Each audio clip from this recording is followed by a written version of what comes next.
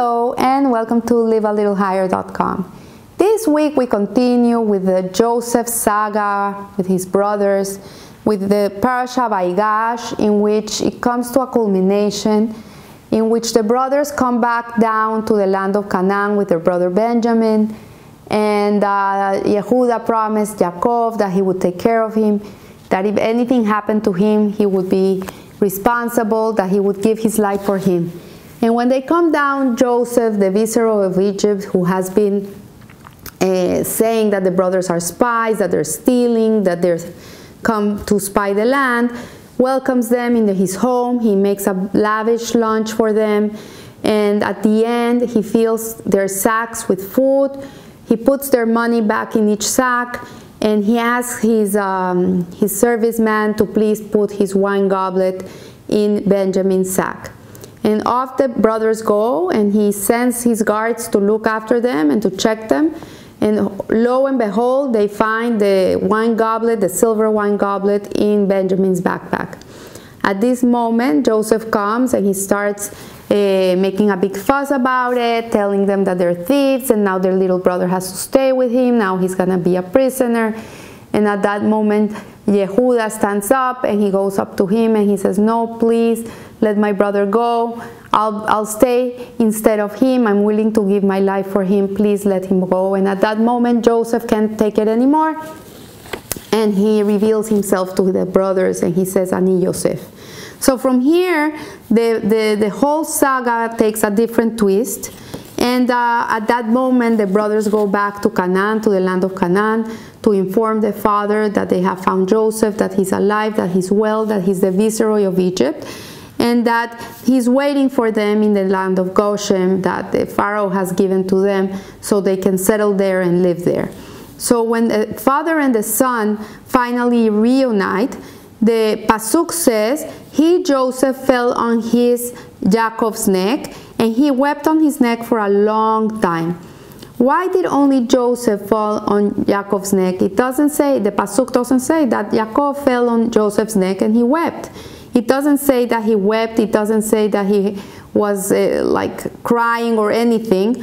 What was going on? So let's explain what was going on with Yaakov at that moment of that hug.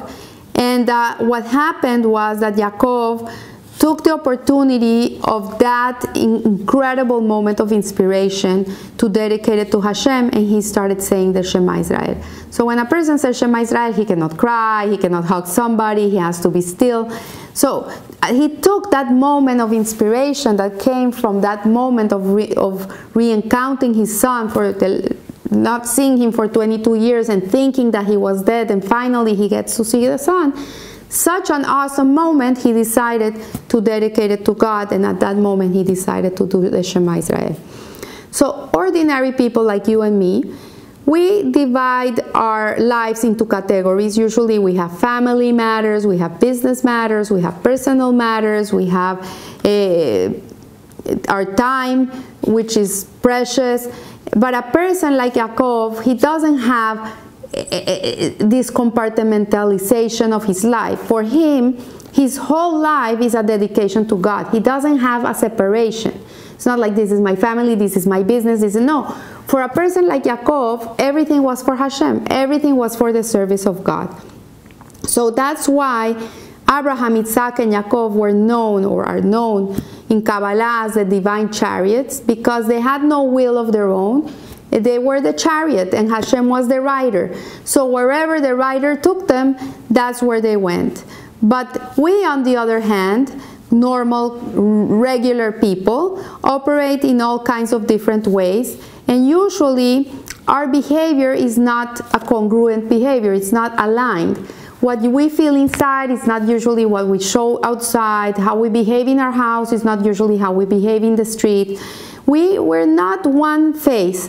We have many facets, and this makes us complicated people. So the Talmud has a fascinating passage which encourages matching behavior to intent, and one should never be discouraged from doing something good regardless of their intentions. Our sages did not say that the outer should be like the inner. they say that the inner should be like the outer. Make sure the behavior is good, and then work on getting the inside to cooperate. So we're not Yaakov Avinu, we're not Abraham, we're not Isaac, we're regular people. And the Talmud and Hashem understands that we are not people that are wired in such a way. So the sages thought that even if we're going to do a mitzvah for the wrong reason, we should do it anyways, because at the end we will end up doing it for the right reason. Even if you don't feel it, fake it till you make it. This is the Torah approach. And there's a story of Rav Yehuda that said in the name of Rav that a person should always engage in Torah study and performance of mitzvot, even if he does not do so for their own sake. For through the performance of mitzvot, not for their own sake, one comes to perform them for their own sake. So there's a story, a passage in the Talmud that talks about an episode in which Rabban Gamliel was temporarily deposed as head of the Torah Academy in Yavne. So Rabban Gamliel was replaced with a much younger Rabbi Elazar ben Azaria. And Rabbi Gamliel taught, his philosophy was that if the students were not the same in and out, he could not have them in the yeshiva. They had to be pure inside and outside, and if their thoughts were not the right thoughts, he didn't want them in the yeshiva. So the sages decided, you know what, this is not the right approach. He had very little amount of students, and they decided to dismiss him and appointed Rabbi Elazar ben Azaria, who he taught in a very different way. So his philosophy, Rabbi Elazar ben Azaria, was that it doesn't matter if a person doesn't have the right intentions. If he does the right thing at the end, he's worthy. So when he took over, it's funny, Rabban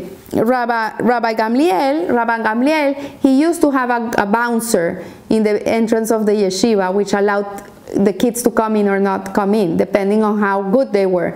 But Rabbi Elazar ben Azaria, he took away the guard, and he asked to be included or put more benches in the yeshiva, because more students would come to learn. And 400 benches were added to the study hall, and one said 700 benches were added to the study hall. So it was not even enough. Everybody wanted to come and learn. So here we learn that for Rabbi Gamliel, he expected a very high quality person to come and sit and learn Torah. Rabbi ben Azaria, his philosophy was a complete different philosophy. His philosophy was that even if you don't feel it, do it. Just do it.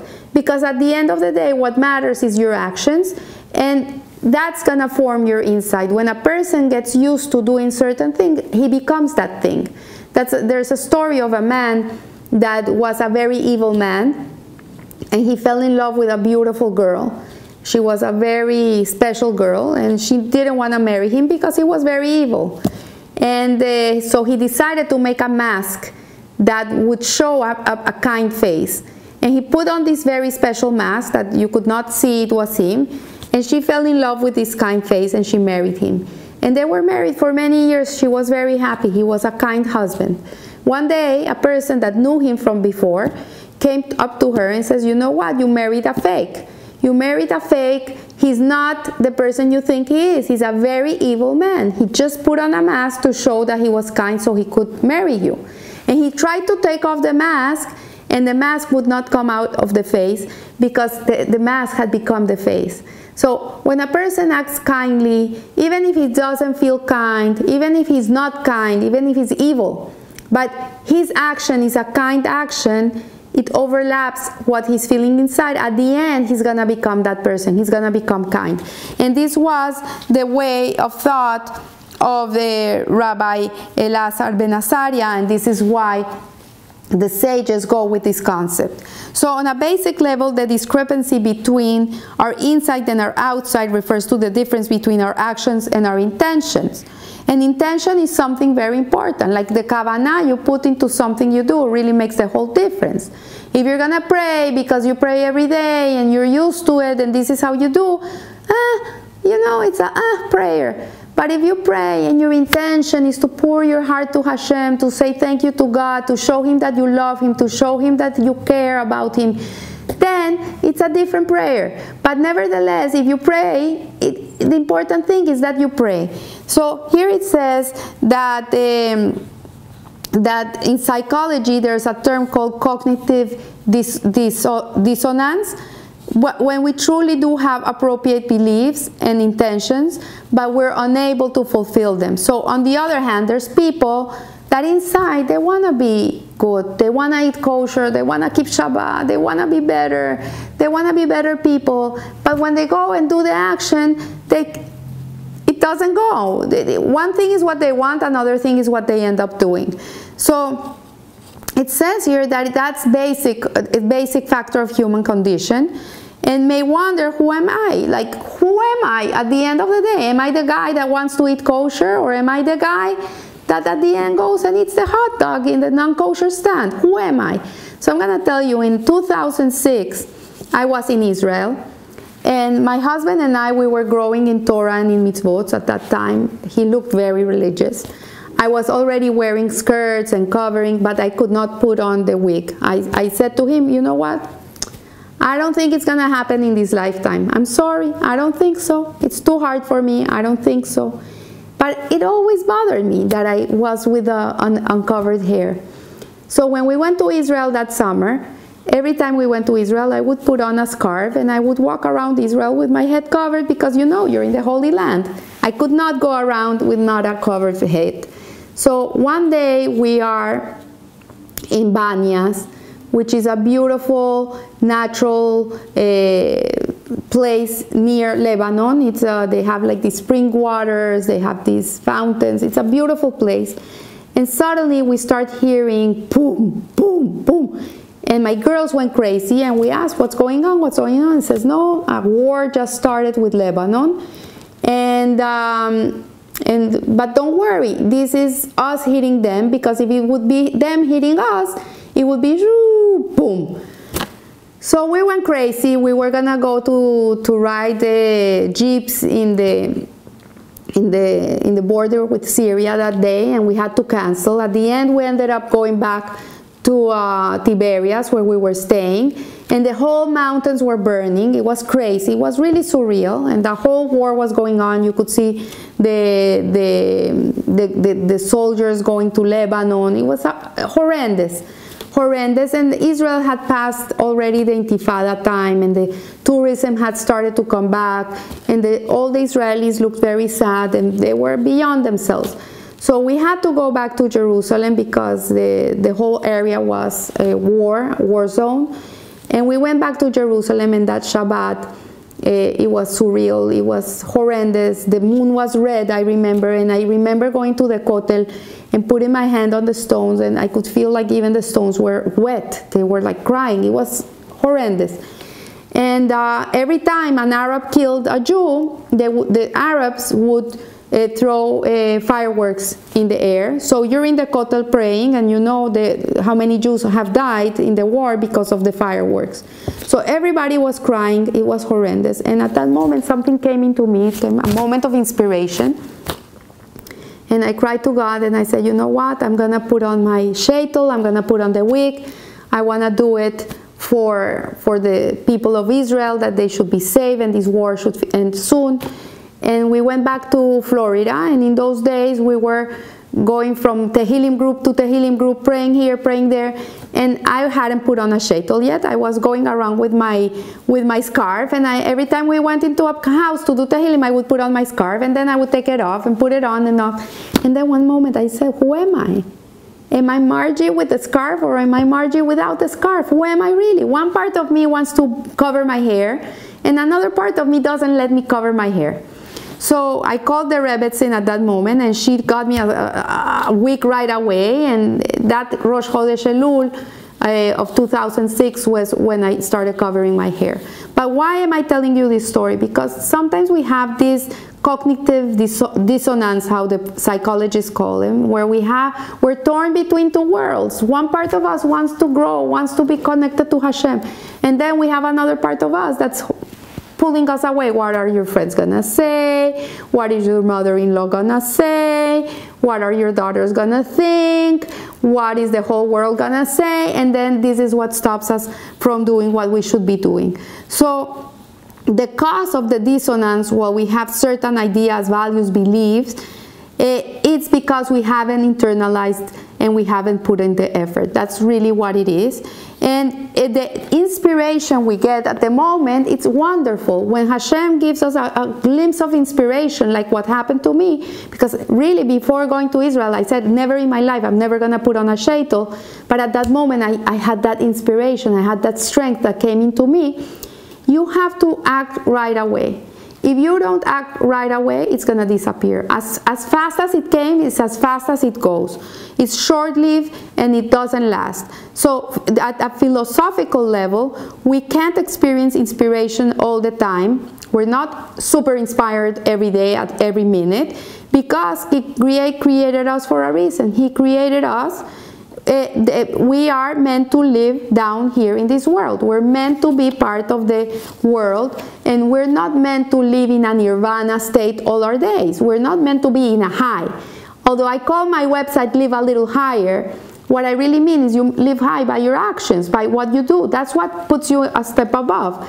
But we're not meant to live, in a high. That's not what Hashem wants from us. Hashem wants us to be active people, people of action, people that are doing things, people that are creating change. So in Hasidut, there's a concept that is called Ratzo Veshov, which means something runs to get inspired and then it comes back. And this is how Hashem created everything in the world. The heart has a heartbeat. It's heart Ratzo Veshov. It goes in, it goes out. It goes in, it goes out. The lungs, you breathe in, you breathe out. The ocean, the waves go up, come down. Everything in the world is created Ratzo Veshov. And but it's a run that is followed by a return. You have to return. You cannot run and just keep on going. Like if the ocean would take the waves back, but it would never bring them back, then the ocean would dry up. There would be no ocean. Or if your heartbeat would go one way, but it would never go the other way, then you would die. So it's very important that you have the Ratzo, which is a very intense desire to connect to Hashem, which this is the inspiration Hashem gives us. But at that moment, we have to run to the Shov. We have to go out and do what it needs to be done and fulfill the mission in this world. So Hashem doesn't send a soul all the way down to earth to experience a spiritual high. That's the other world. That's where we're gonna be in a constant high, is in the world to come. But down in this world, we're here about, life is not about the experience, it's about the mission. It's the mission. That's what matters here. So we have a big problem because we do need inspiration. We need to be constantly inspired. If we're not inspired, we're gonna become like dry, and the inspiration really is like a fuel for the engine, and the engine consumes it very fast, so it needs to be recharged every once in a while. So what do? How do we come to fulfill this? So the only way to internalize it is through the person himself, through the effort. So every time you have an aha moment, you have one of those moments of inspiration, don't let it go. That arousal to connect to Hashem, do it.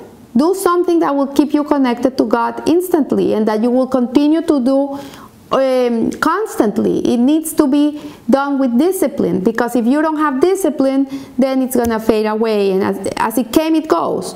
So an arousal from within, which leads to an arousal from above, is everlasting. When we work, when we put our effort, when we do the job, it's gonna be lasting. But an arousal from above, it's not going to be lasting. You can have the inspiration, and if you don't do anything about it in the moment, it's going to go away. So the Cephas Emes explains in the name of his grandfather, the Hitushi Harim, that the long-awaited moment was for Yaakov a moment of tremendous inspiration. Like, imagine, he never imagined he was going to see his son again. So you can imagine what he felt at that moment. So immediately he said the Shema Israel, proclaiming from the deepest part of himself the oneness of Hashem. And the lesson is clear. Inspiration is a gift from heaven. It's a gift from above. Immediately get to work on creating real change from within. So the way in which we are constantly inspired and constantly connected is by taking action. And that's why Rabbi Elazar ben Azar, he believed that if the students wanted to learn Torah, even if inside they were not pure as Rabbi Gamliel wanted them to be, it doesn't matter, because at the end, once they're in the yeshiva and they're learning Torah, the inside will be affected by it, and they will become everlasting. So I wish you a beautiful week, and remember, live a little higher. Thank you.